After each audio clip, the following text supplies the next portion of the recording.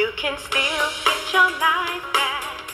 Get your life back. It's real. Get your life back. Get your life back. Okay, I'm still single. I gotta keep it together. I might be my husband on Periscope. Let me stop. God is good. God is so good. And, I had a client today, and I have a client every day. And just communicating with my clients and listening to a lot of the subjective problem. Yes, it's pretty good. Okay, good. Listening to, one thing I love about what I do as a counselor is I'm able to be that person that my clients can, that's right, never know. My clients can bounce their issues off of. I told one of my clients today that, so a lot of times clients have myths about when they come to counselors, because she admitted to me that a couple of years ago when she first started going to counseling, she was expecting the counselor to fix her. And she understood that it's not about that. It's about her learning how to work on things for herself. And so I further explained to her, I said, that is so true and insightful. I said, as a matter of fact, we as counselors or ministers or even preachers, come on somebody, we help give you what you need to feel empowered so you can apply what you do. Just like how we use the word of God, and we can preach, so we can teach the word of God. But at the end of the day, it is up to us to apply that word and to really see it manifest. And that's when empowerment comes. And then of course we got the Holy Spirit and all that wonderful stuff. But getting the two that you need to help you. And so the word is that too. But what I thought about is how Jesus' ministry was effective because he preached to the it. Whatever it is that is bothering, that you're suffering with, that you're battling with, that's subjective to things that everybody don't see unless they're walking around being more sensitive, because I believe that we've lost some of that in the body of Christ too. But not only that, because I don't like talking about what's wrong with the body of Christ, but I'm saying as Christians as whole, and even counselors or whatever we do that we help people, life coaches, whatever, being more sensitive to people and being discerning. And we're so busy now, we don't really have the time to kind of be sensitive about our neighbor's situation because we're busy trying to get our things together. And Jesus' ministry was so awesome. He preached because he preached to the it. So I was reminded about the woman at the well when she came to draw water, and Jesus said, if you know who I was, you would ask me. You would give me water. But the thing is, when he ministered to her and said, when he said to her, go get your husband. And she said, I don't have a husband. And Jesus said, that is so true. And you have had 5 husbands, and the person you're with now is not your husband. And of course, she said, you must be a prophet and all this good stuff. But again, even looking at that story, he ministered to the it, her cycles, her relationships of dysfunction over and over, her pattern of relationship that was dysfunction, and Jesus saw that. And of course I can go into deep about how that was a divine appointment and an assignment and all that good great stuff, but I just wanted to focus on that. Also, of course, with the counseling mind, I thought about Maslow's hierarchy of needs. I don't know if anybody's familiar with Maslow, one of the theories discussed a lot in psychology, but he made a great point when it comes to dealing with people's issues. And Jesus, the word already tells us that he is counselor. He is counselor. Wonderful. He knows. He knows before you ask. Amen. But Maslow's hierarchy of needs, let me show you real quick because I have a picture of it. Let me go to it real quick just for you, those of you guys who are not familiar with hierarchy of needs. Can you see that? Starting with the psychological, safety, love, belonging, esteem, and self-actualization. The reason why I thought about that is because Maslow teaches, and I said so funny, some of these theories, even though they weren't all believers, they adopted a lot of their theories from theology, from the Word of God, whether they want to acknowledge God or not, so very close to the Word of God. Even the scripture that talks about be ye transformed by the renewing of your mind, that you may prove what is God's good and acceptable and perfect will. And of course, in cognitive therapy, we're talking about renewing the mind. And when you renew the mind, you change the behavior. So it's like getting into the cognition of a person, the way they think, where their thoughts are coming from. You ever been in a situation or listen to people passionate about healthy communication, and I'm going to be doing a series on communication and what makes communication more effective in couples and relationships, on the job and family and wherever. And it starts with ourselves, but I'm going to get to that one in a minute. But the communication was, I'm trying to remember, I kind of lost my train of thought. Hierarchy of needs. And Jesus understanding that. With Maslow, I was saying a lot of them wasn't God-fearing people, but they borrowed a lot from the Word of God. So psychology is very close. And that scripture that I mentioned, again, dealing with the cognition, dealing with changing the way a person thinks, really getting to understand where is that thought coming from. So I was getting ready to say, find yourself in a conversation or talking about your needs and your issues, or just any kind of dialogue that you're having with a person, and you hear a person, you relate something to a person, but they got a whole different message. And you're wondering, well, how did you get that out of that? And what you have to understand is that a lot of times our perception is based on our previous experiences, and sometimes negative experiences. So we hear something completely different than what you just said out of your mouth. You might have said something else, but I'm hearing a whole nother thing based on what I went through before. And the reason why I said healthy communication starts with yourself, because the Bible tells us to examine our own heart. And so going into yourself and wondering and asking God, why did I receive that way? Like, where is that coming from? What is that it? Something that happened before. Giving a good example, you can be in a new situation, say with a new person, and if you had an abusive relationship in the past, you're still scarred from that, right? So you're in a new relationship, right? And so the new person you're with may be elevating their voice to a certain degree. Your mind goes back to the past relationship, thinking that this person is going to hit you, when they're really just becoming passionate and when they're speaking. But because of your past experience, you become guarded, because now you're getting defensive, because you're getting ready to come back with something because you perceive it to be something that is not. And so it's just so important to look at the matters of the heart. The Bible lets us know that out of the abundance of the heart the mouth speaketh. But not only that, out of the heart flows the issues of life, the it. And so we have to pay attention to what's going on inside us. And that's one of the things I did, since I was younger. Like, why do I react this way to certain individuals? Just really examining myself. And I believe you have to acknowledge these things even to bring them to the Father.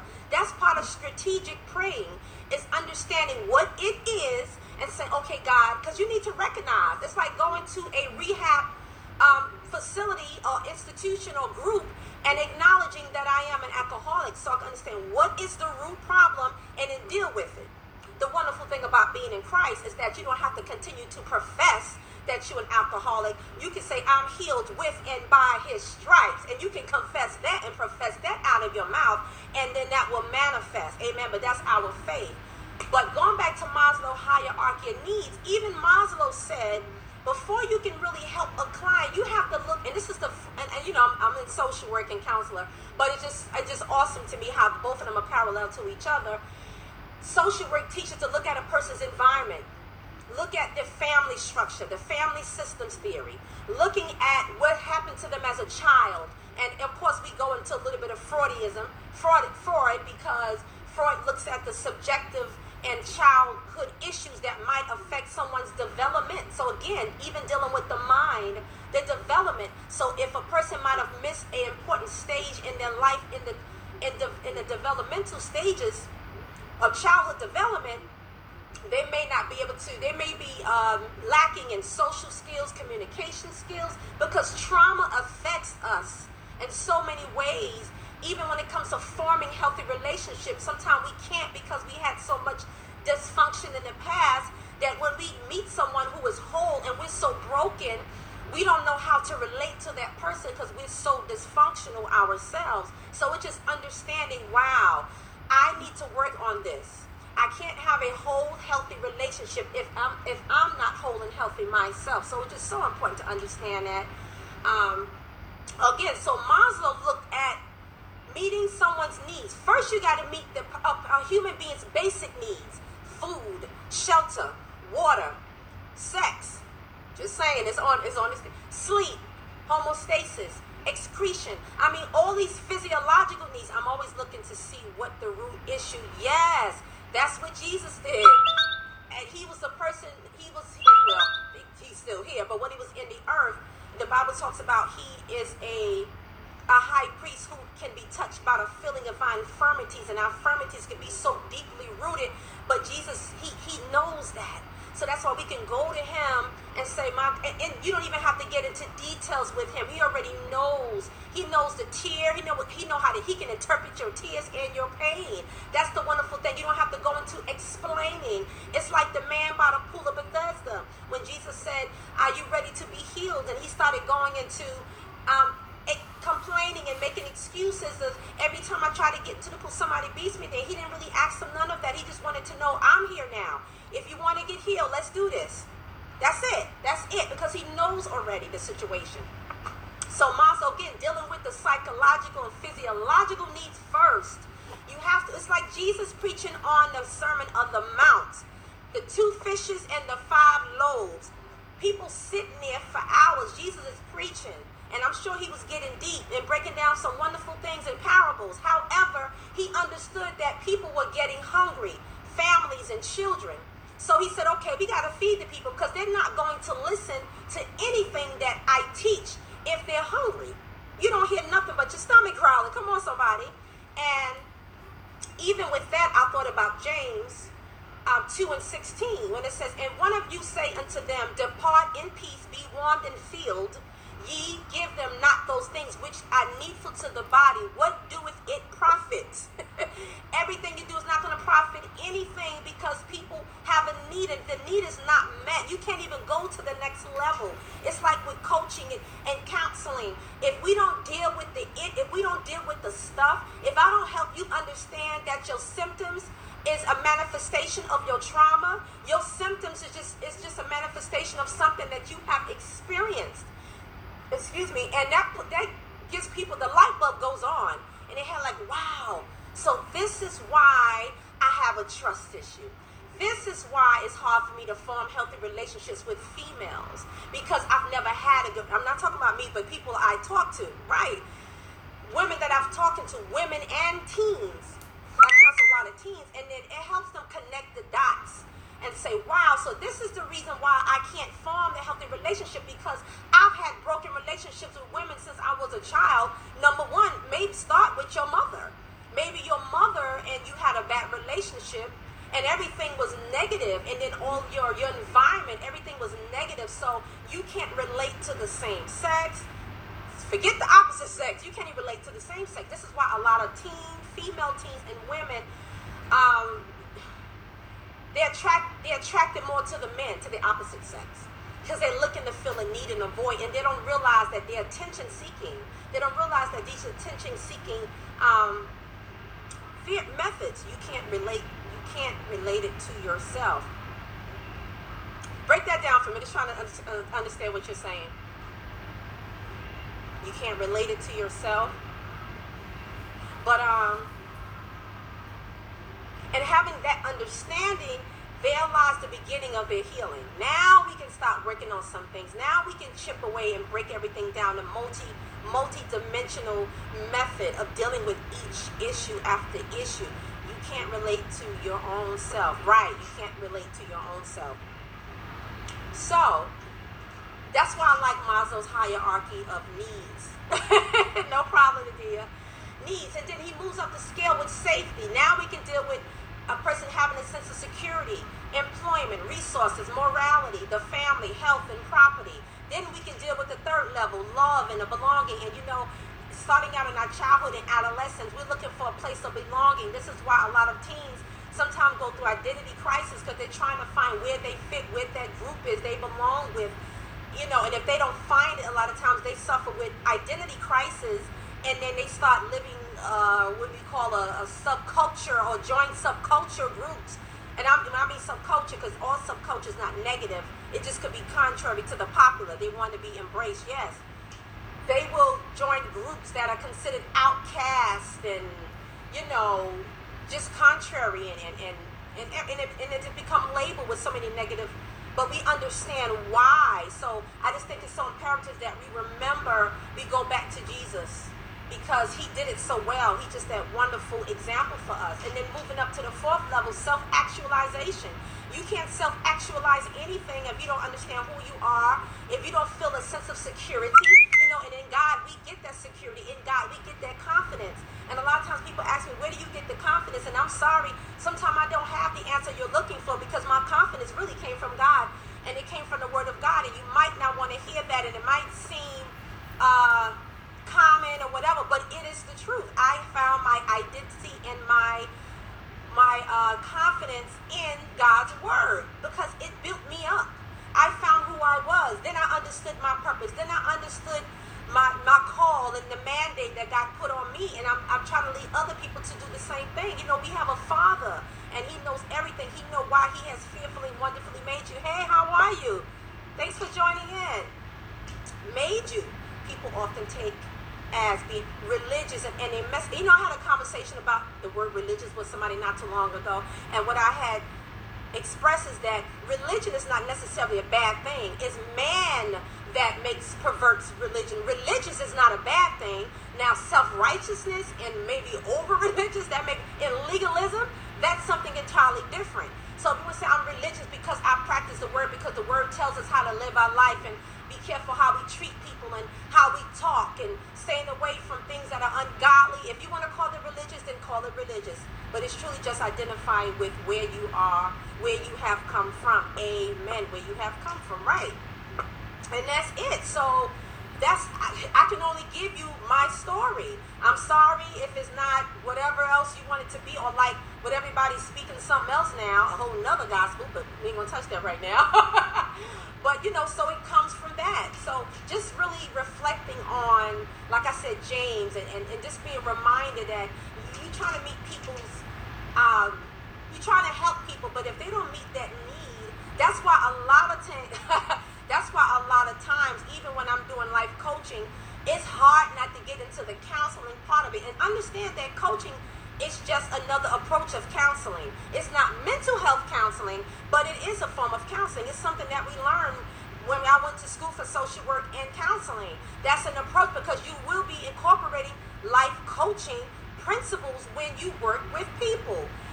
I'm doing life skills all the time. I'm teaching clients how to organize, how to budget, how to plan to live a life, especially for a teenager who's coming into adulthood now. They're 18 and 19. They no longer need what we call intensive and home counseling. Now they need mental health support or life coaching skills. So now we're transitioning into helping you prepare yourself to live independent and being self-sufficient. And so then there comes the life coaching again. It's still a form of counseling. But what I was going to say is, it's hard to do life coaching with some clients when you identify that they have a deeper issue. And of course, professionally, if we're not licensed as mental health counselors, or we don't have that title or that, you know the word I'm looking for. It was basically licensed in that area, then we refer them to somebody else. However, because I do that for a living, I'm a qualified mental health professional, then I have to decide which hat I'm going to put on. Do we need to transition to mental health counseling, or do you need life coaching? And of course, that's what we have to identify and assess when we work with people, whether it's in ministry, even as ministers, and realize, okay, you have a deeper issue, and we need to refer you to the right individual who can really help you with those subjective issues, because we can't do nothing else, because the same problem that you're dealing with internally is going to affect everything else that you do. So if you're unorganized in your life, it's going to be hard for you to manage a business.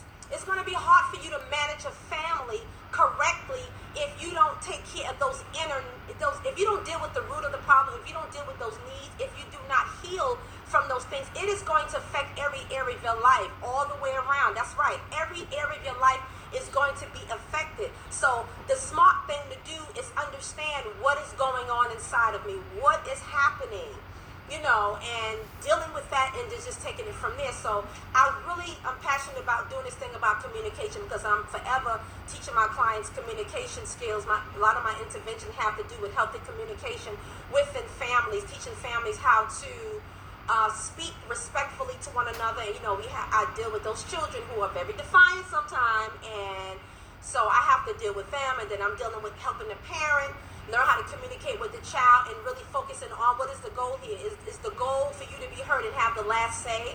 And are you so focused on a symptom that you're not addressing the issue? You're not addressing the it? And so if you never address the it, you're always going to have this problem. And it's hard sometimes for parents to get this. They want you to fix the child, but they have to be fixed first. Communication is key to every relationship. Familial, marital, courtship, all of that stuff. It's working on your job, everything. And if you never really focus, it's not as if I'm perfect at communication, but I try to practice building relationships. And part of building healthy relationships is learning to communicate effectively. And so I practice communicating effectively with people, and I listen to my own inner self. Sometimes, like I said, we're not perfect. We may say something, then I examine myself. Now, why did I say that? What made me say that? And so I just think introspection is so great, because you're being humble enough to say, okay, I need to examine my heart, because that didn't come out right. And sometimes I have talking with ministers. It has to be continual. I have talking even with ministers who say they struggle in the area because they have a lot of other things that they never dealt with. So when they speak to people or when they preach, sometimes it comes out harsh and they don't mean it to, but they realize there's something still there that I need to deal with, because again, what is the goal? The goal is to communicate the gospel in that instance. So if you're trying to communicate the gospel and you have some unresolved issues, then you need to go and heal. You need to go to the potter and stay on the wheel and let him keep working on you. It's okay. God uses broken people, but he don't want us to be that broken. When he says broken, he means the one who has a heart of contrition, a penitent person, a contrite heart, that you're humble, that you know that you need God, and you're not full of yourself. You're so contrite and humble that you will come to the Lord with and say, God, I need you. I can't do it without you. I can't communicate without you. I can't do anything without you. That's a broken heart. Someone who's broken, where they can be used, where they can be poured into. But when you're full of yourself, you can't. God can't do nothing with that, because you know all, and you can't learn anymore. Purges us of everything that's not like you. Amen. That's right. Knowing that you need to be purged from some things, it's all part of your growing. It's all part of the planting of the Lord. Amen. And it's all right. There's no condemnation in Christ. Bring all of that. I often say, I said this before, and people ask me, about prayer and talking to the Lord and feeling bad about questioning God and all. I'm like, why? He didn't say we couldn't question. Job questioned God. A lot of people, you need to know the why. Everybody's talking about the why now. You need to understand why you going through what you're going through, why you're battling, or why you find yourself in these endless circles. So I'm like, look, catch your tension tantrum. Do it in the presence of God. Roll on the floor, yell, scream, kick. It's all right. He's a wonderful, loving Father. You need to release all of that pain anyway. That's part of your healing process. Get it all out. Come to the end of yourself and let God deal with the it. And be healed. Be ye healed. Amen. In the name of Jesus, be ye healed. God is big enough to absorb it all. Yes, he is. He can absorb it all. He said, take my yoke upon me and learn of me, for my yoke is easy and my burden is light. Take it upon. Bring it all to him. Cast your cares upon the Lord, for he careth for you. So that's that safety. Going back again to that place of safety and security, that's the security that we find in Christ. That's the security that we find in God. We can come and feel safe and feel his arms wrapped around us, and we can cry on his shoulders, and we can just lament all we want. I love that. And man, I haven't been to a good shut-in service in a while. I'm ready to go to one now. We just lay it out and just go before the Lord and just let it all out. Everything we battling with and we dealing with. And for me, I need somebody I can go to, because every day I'm pouring out. And I'm like, God, I always go to God, no problem. But he did create us to connect together and encourage each other. So sometimes it's hard for me to find that person of certain wisdom or just a certain touch that they have where I can go to them. And like they say, a therapist needs a therapist. A counselor needs a counselor. A coach needs a coach. We need somebody we can go to as well. I need somebody pour into me sometime. I go to the Word all the time, but we need that human contact. I go to the Lord all the time, and God fills me up, but I need the human contact. Even God said it's not good for man to be alone. Adam couldn't talk to the animals. The animals couldn't talk back to him. He couldn't get no feedback. So he made a suitable and fit mate, which was a woman. So there's nothing wrong with that. I can admit that. Lord, who do I go to? I always go to the rock that is higher than I. I know all of that stuff. I do all of that. But it feels so good to be able to go to someone and lay my head, shoulders on and go, oh, no man is an island. I always say that. No man is an island. Amen. So, I hope you guys join me when I'm going to start my communication series probably this weekend, and I'm going to deal with stuff about effective communication and just giving some tools of what you can kind of incorporate when you're having a talk with somebody, when you're having when you're conversing with someone, and even when you get ready to deal with conflict, and you want to enter into a conversation with someone, but you want it to be peace, right? And so just giving you the tools that's very helpful when it comes to that. And one of the things I like to use that we use in counseling all the time is preparatory empathy. And this is really understanding how that client is feeling when they know they have to come to you. And we need it, right? I need it. I need to be reminded all the time. Understanding, putting yourself in somebody else's shoes. Amen. Sharpen our communication. That's like my life's goal, is to sharpen my communication and to pursue peace above all things. Amen. Preparatory empathy deals with understanding a person or being sensitive to what a person may be feeling like, anticipating their thoughts and their feelings before they even meet with you. And so when you have take on that mentality, then it puts you in a place of being humble and more compassionate towards others. You become sensitive to somebody else's. Empathy is being able to looking at life through somebody else's lens. Even though you may not agree or understand, but understanding is at least just having a knowledge of what they have been through and why they see things the way they see them. And if you can at least have that kind of understanding, that is the beginning of healthy communication right then and there. Like, wow, I don't understand it. I've never been through it, but I'm going to put myself in my clients or my spouses or my loved one's shoes just to try to hear. And again, when you approach a situation that way, you open up yourself to understanding. You're listening. And understanding, part of good communication is being a good listener. And a good listener, you have to get out all of those voices in your own head, already having a judgment or your own opinion about a person before you even get into communication with that individual. So you have to move all of that out of the way first so you can really listen to what a person is saying. There's a communicator is the one who's giving it, the messenger, and the one who is listening.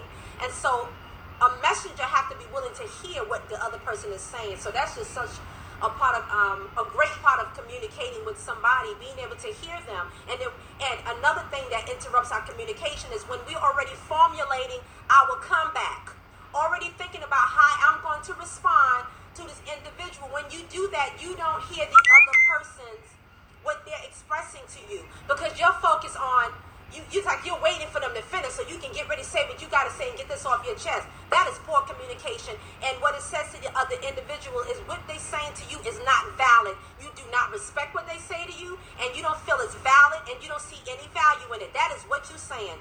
That is exactly what you are saying to that individual. That's how they're perceiving it. Even if you don't mean to be that way, because a lot of times we do stuff ignorantly. And so, that's why now it's so great to get the wisdom and the knowledge and say, okay, well, let me approach this a different way. Again, I always ask when I do family sessions, what is your goal, family? Is your goal to interject and interrupt everybody? Or is the goal to bring a level of cohesion and understanding and love and unity in the family? Because if everybody is not focused on meeting the same goal, then it's like, it's a waste of time. It's a waste of time having a session. So yes, laying out the rules. One of the rules I usually say is that we are going to respect everybody when they talk. And because it's a group session at this point. I got my clients and the people that's in their lives. And so now I'm making sure everybody gets the same amount of appreciation and that no one becomes the scapegoat. Because what happens a lot of times in groups, people tend to project and dump a lot of stuff on maybe a particular individual, not dealing with their own their own stuff. And so that person becomes a scapegoat for everybody else's issues and sins. And all of a sudden, it's that person's fault. They did it. If she wouldn't have did this. Well, how did you contribute to the dysfunction? Is this something that you could have did better or could have handled better? And so they want to look at that because it hurts, and it does hurt. Counseling, even sometimes in coaching or just in relationships, it does hurt dealing with the it. But when you come to a place where you tired of that it controlling your life and consuming you, where you find yourself in just always in bad situations or dysfunction, you get tired of that. You got to say, you know what, I'm tired of this consuming me. I need to deal with this problem. Awesome. That's an awesome place to be. So this is what I do when I come into like group settings or do family sessions. And I also ask the clients if you want to lay down some rules. It's always good to make people feel that they're because they are part of their own process. Again, the myth can't be the counselor has come to fix everybody. No. I came to suggest some things. I come to give recommendations. I may provide you with some tools, with some knowledge, some wisdom. But you have to apply it. And then once you do that again, then you will become empowered and you will see the changes. So it's not about that. Sometimes me being a counselor is just listening to what you guys are saying. I told my client today because something came to her while we were talking, and I said, you know what? A lot of times it's when you have the person to vent to, answers start to come. So it's not that I'm always going to give you the answer. We don't look at it as I'm the expert and you don't know. No. Actually, normally I tell my clients that you give me the information I need to help you. You inform me, and then now I know how I can proceed with helping you, how we can move forward, what goals we need to focus on. So I need you to share and talk. But a lot of times I let them know the answer will come just because you have a safe place to empty out yourself. We have to work on ourselves continually every day. Yes, we do. Every day. And answers will come in the midst of you venting and communicating. I said, see, it's not about me, you coming to me and expecting me to have an answer all the time. We learn from our clients, amen? You help me like to deal with the next client who may have the same issue you have. So you're empowering me as well. This is a relationship. Even the counselor, client coaching, client relationship is a relationship. We learn from each other. You help me to help somebody else that's dealing with a similar issue. Like, wow, okay, this worked with Sue. Let me try it with Mary, And that's what life is, continually learning and growing. So, but yes, so good. Going back to preaching to the it, I just love it. I had a wonderful teacher. I did 2 classes when I was in New York at my church. And the class was called, because we had what was it called? The Bible Institute. And the class I wanted to join was The Art of Preaching. And I did part 1 and part 2. And I had a wonderful teacher by the name of Alfonso Wyatt. And so I remember one time we were sitting in class around in a semicircle, and he drew a man in a pit on the blackboard. I was like, okay. So this person was kind of stuck basically in the pit. And so we all had to get up and take turns to minister to try to he called it Tony in the pit. So we had to all take turns to try to minister where Tony can come out of the pit. And so what he talked about in that class was preaching to the it. And I guess some people call that psychological preaching, dealing with, because Jesus did it all the time. He preached to every area of our life, but he had to deal and go beyond. And this is now dealing in the area, operating in the area of being discerning again and being going beyond what somebody is telling you. That's why I said it's psychology and counseling is so close to the way the word of God affect our lives. It's so similar, and it's really going beyond what a client is telling you while they're sitting there. They're telling you one thing, but you see something past that. Of course we train a little bit to kind of And some of us are like this naturally. So a lot of these skills I already kind of had before I went to school, but it just was perfected when I went to school, where you become more in tune with other people. And even in ministry, learning to become more in tune and in listening for the Spirit of God to give you wisdom and give you revelation and give you knowledge of how to proceed, even with this person, how to minister to people's its. Because at the end of the day, again, you can preach all over the place and talk about everything else, but if you don't know your audience, if you don't know what your client is dealing with, if you don't know what the congregation is dealing with, everything you say is going to go over their head. Right now, I'm hungry. Me and my kids are living in a shelter. I don't hear nothing about no prosperity message right now. It might help them depending on where the prosperity message is going. If you're giving them tools to pull themselves out of that pit and out of that situation, that's different. But if you're preaching to people like they're all millionaires sitting in front of you, that word is going to go over the person who's living in a shelter. Right now, they need a short-term goal. How can I get myself out of this situation right now? What can I do to empower myself to start going up the ladder of progressing? And so you got to deal with that situation. So we have to take turns to get up and minister to Tony in the pit. I was like, oh, Lord, my girlfriend was next to me, and she was like, right now I'm in my own pit. I ain't talking to Tony right now. So she was just being honest. And so when it was my turn, I was like, all right. So I went to the board. I said, all right, Tony, I know you have heard so many messages and people have came to you with the word, and it might have sound preachy or whatever, even though we need that sometimes, whether we want to admit it or not. Sometimes there's a time to preach, there's a time to teach. There's a time to let me just give it to you straight, because that's what's going to snatch you out of the fire. Your notifications are on, Cheryl. They are, right? I forgot to turn them off, I think. Let me see something, if I can turn them off while I'm on here. And if I can't, I'm going to leave it alone. Okay. I turned it off. Turned it off. All notifications, no interruptions. So when it was my turn to go, and I went through all of that, and I said, I know many people already come to you and telling you what the word of God says and all of that. And even though it is that word that's really going to save your soul and kind of get you out of the pit, well, I did, again, when I talked about preparatory empathy, I already thought about, see, in that instance, how Tony may have felt already being in the pit. I'm already thinking now, let me be sensitive to Tony, and let me understand that many people have tried to get him out of that pit. What approach can I use to get Tony out this pit? So I just started preaching to the it. I started identifying with where he is because I was able to do that. And a lot of times we have to be careful with the information we give people, because we understand that everybody's not ready to hear your stuff, your trauma, because it may cause more trauma on top of their trauma, and that's just too much stuff to handle. So we have to use wisdom. Again, the Bible tells us a soul winner is wise. You have to be harmless as a dove and wise as a serpent. So all of that in mind, when I went to the blackboard and talked to the little stick figure that was in the pit, I had to think about a way or maybe a scenario I can present to him that would make him get his attention. And so I started talking about similar things I went through and the struggle and how he must be feeling and the thoughts that's probably coming across his mind and getting tired of this and that. And nobody is, again, going back to Maslow's hierarchy needs, nobody's meeting my need. Maybe he needs counseling. Maybe he needs food. Maybe he needs to be directed or referred to some community resource that can really help him. You got to understand I had to understand what he needs. So when you start to deal with the person's it needs, now you get their attention, because now it's like, okay, maybe you can help me.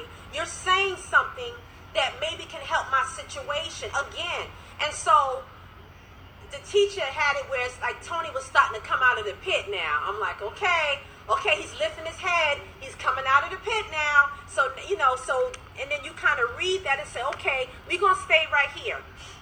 We're going to stay right here. Again, meeting the person where they are. Deal with the root, yes. And meeting a person where they are. Don't try to bring them to where you are. It didn't take you overnight. You're not an overnight wonder, even though some of us like to think we are. Because sometimes we forget our own journey. We forget how God digged us out of our own pit and situations and tribulations and vicissitudes of life. And sometimes we have to be reminded. I like how God reminded Job after all he went through, and Job had a right to feel the way that he do. That's another thing that I always let my clients know, is that your feelings are valid, whether they make sense, whether they're rational, reasonable, whatever, because some of my clients deal with mental deficits. And so sometimes it may be a little, people can be delusional, whatever. But still, if this is the way they feel, this is the way they feel. This is supposed to be tea with Jesus, and my tea is getting cold. This is the way they feel. So I validate their feelings. This is how you feel. Not ignoring what they feel. And you have to deal with that again. So anyway, Tony's coming out of the pit. And so just staying where people are. Going to where they are. Not trying to bring them up to where you are. Or where you think you are. And working with them step by step. Even the Lord deals with us like that. We are at different levels. Even in the body of Christ, people come to Christ different times in their life. So you have to be mindful of that, and you have to be sensitive to that as well if you really want to be effective. If your goal is to help, it is to deposit, it is to pour, it is to help others come to a place of healing, then you have to go where they are and meet them at that point of need and then take it from there. And I think we miss it sometimes because we get so anxious. And then, like I said, God had to remind Job. He said, where was you when I laid the foundations? And where was you when I put the sun and the moon in the sky? And remind him that he has the power to do all of that. And what I love about that story of Job, that when Job asked God the questions, Job never answered Job, but he responded to Job. So sometimes we don't get the answer that we want, but we got to respond to us in a certain way. So he just went into all of that. He had to remind him of who he is and what he had done. Shut that down. Calm all anxiety down. I am God.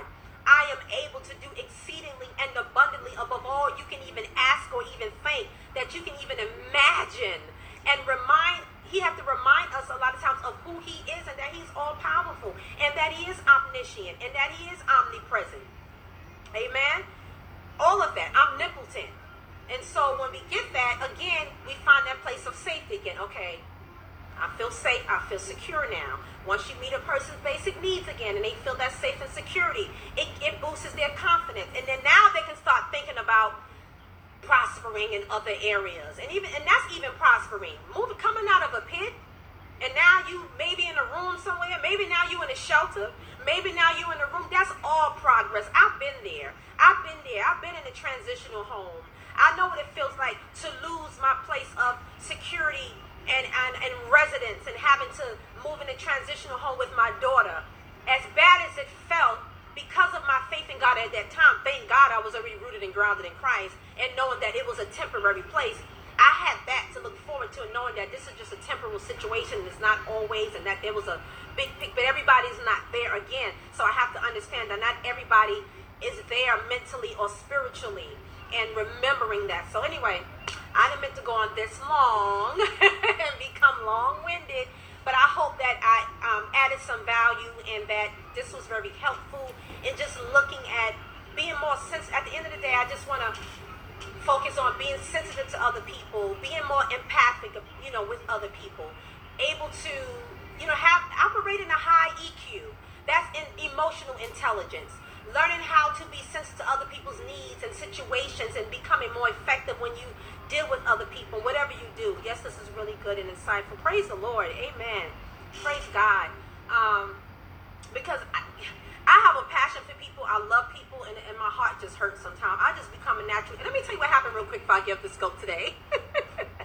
Today, I went into a store. It was a thrift store, actually, with somebody. And so we was walking around and everything. And this woman had her kids in the store. And while she was shopping and looking at clothes, her two kids was pulling down all the toys off the shelf. So the natural advocate in me, I started getting angry. I started feeling some rising anger, right? And rising anxiety. I'm like, okay, see, God, this ain't right. Because, because I'm sensitive to other people, and now I'm like, I'm sorry for the clerk. The young lady who's working there, young girl's working at the shop. She's trying to organize the shelves clearly, and this woman is not even looking at her kids. So I'm standing there like, okay, Lord, I'm going to handle the situation, because you know me. I want to say something. This is not right. And then she got to go behind this woman's kids, and clean up the store. You're giving her more work to do. So, I started talking a little loud, just a little bit, and I was saying, this is not right. I said, this woman is trying to keep her section of the store clean, and then now she has more work to do, right? The woman heard me a little bit. I don't think she heard everything that I said. I just wanted her to get the hint, like, to watch your kids. They messing up. They got toys all over the floor. They got toys on the sofa. It was a whole living room set that they were selling in the store. They had toys all over the place. And so the young lady did speak up. She was assertive, and she said, Miss, she said, you have to have your kids clean up. They're putting toys all over the place. She said one or two words and went right on back to another aisle near the other, closer to the other side of the store to go shopping for some clothes. And her kids, they climbing up on the shelves. Now I'm getting a little heated. I'm like, okay. And they're climbing on the shelves, pulling down the toys. So what I decided to do was help the young lady. I was trying to give the mother a hint. Sometimes I'll just go directly. It depends. You got to be led and be careful because, And the woman did speak another language. I swear, she might have knew English. I didn't want to assume that she did. Anyway, so I just started picking up the toys with the worker. I said, here you go. I said, I know you're doing all this work, and then they create more work for you. And she said, thank you so much. So mom saw me cleaning up, and then she decided then to speak to her kids more about whatever she said. She spoke in Spanish, not to do this, and then she got on the kids more. So that's how I dealt with that situation. She had to get those clothes. She did. She was focused on getting her clothes, whatever she came to get. But that irks me. Oh, my friends know me. And when it comes to children, oh my gosh, I was sitting there, I was standing there, I was like, oh my God, okay, Lord, what to do? And the person that was with me, she was just laughing. I said, you don't understand how this bothers me. I'm feeling bad for the woman who works here. She want to go home at 5 or 7 o'clock, not stay here picking up someone's toys because a mother is not watching, looking after her kids. The whole thing was just funny. But anyway, I just wanted to share that. You guys have a good evening. Thank you so much for tuning in. Thank you for the hearts. Thank you for your responses. I wanted some company in here, and I got some. So I'm going to share this on my YouTube channel. GetWhyLifeBack.com is my website. If you want to know more about me, for those of you who don't know me and you're new to my scopes. And I'm going to put it on my YouTube channel. Bless you. It was awesome. Praise God. My YouTube channel is also Get Your Life Back Inspirational Life Coaching, and my website is GetWhyLifeBack.com. And I am an inspirational and empowerment specialist, and which is an inspirational coach. And this is what I do. So I do this daily for a particular company that I'm working for. You know how we have contractors, so I work with like 3 to 4 clients and their families as well daily. And we have to meet a couple of hours a week. So I'm constantly practicing all of this. And that's the wonderful thing, being able to, and that's a whole nother scope, translating whatever skills you have into the purpose that God have for you. He literally sets you up. I did a video earlier. I didn't do it on Periscope. I did it on my phone about positioning yourself for the opportunities. But I'm not going to go into that now because I'll go into a whole nother hour. But thank you guys for tuning in. Oh, you know what I forgot to mention? Oh, man. I'm thinking about it now. You guys probably about to go off. I just want to show this quick picture. When I was talking about preaching to the subjective, the underlying things, this is one of the pictures that we always use. I'm trying to get my computer off for a moment. Oh, let me put my password back in. I think it's powerful. I think it's so powerful, this picture. It kind of gives you an understanding of what we're dealing with. And we show parents this picture. This is the picture sometimes that we show parents when we're working with their children or when we're working with individuals. All that stuff underneath, we don't see that. We see the top. We see the symptoms. We focus on the symptoms. We don't focus on the it. We don't focus, as some of you have said, on the root. This is the root of the issues. If you don't deal with the it, you can't change the symptoms. And that's what we focus on a lot. When you deal with this, then this will start to change. There's an eruption. There's things going on inside of an individual. And so these are the things that we have to deal with, even within our own selves, as we have said, learning how to help our own selves. And when we can deal with that and understand why we do communicate the way we do. Why do I get easily angered when somebody is just, what they're doing is just being direct with me, but I may not be used to direct communication. Maybe I'm used to being dealt with softly, and I don't have very good social skills. So I perceive or confuse direct communication with someone being aggressive or angry. And it's not that. It's like a person who has a lack of confidence.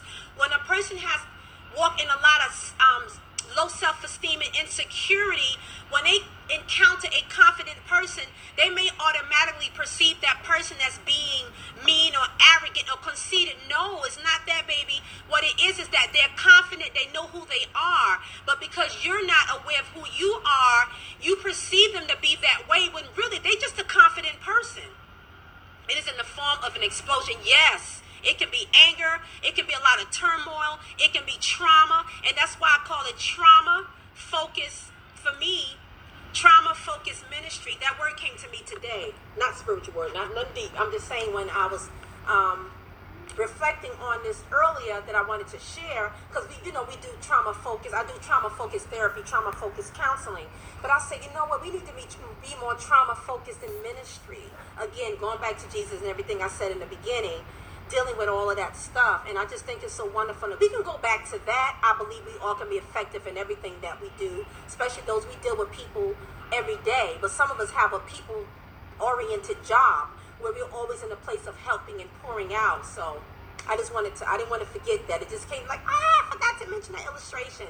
Okay, guys, thanks for tuning in. And I will speak with you soon. Have a wonderful evening. God bless.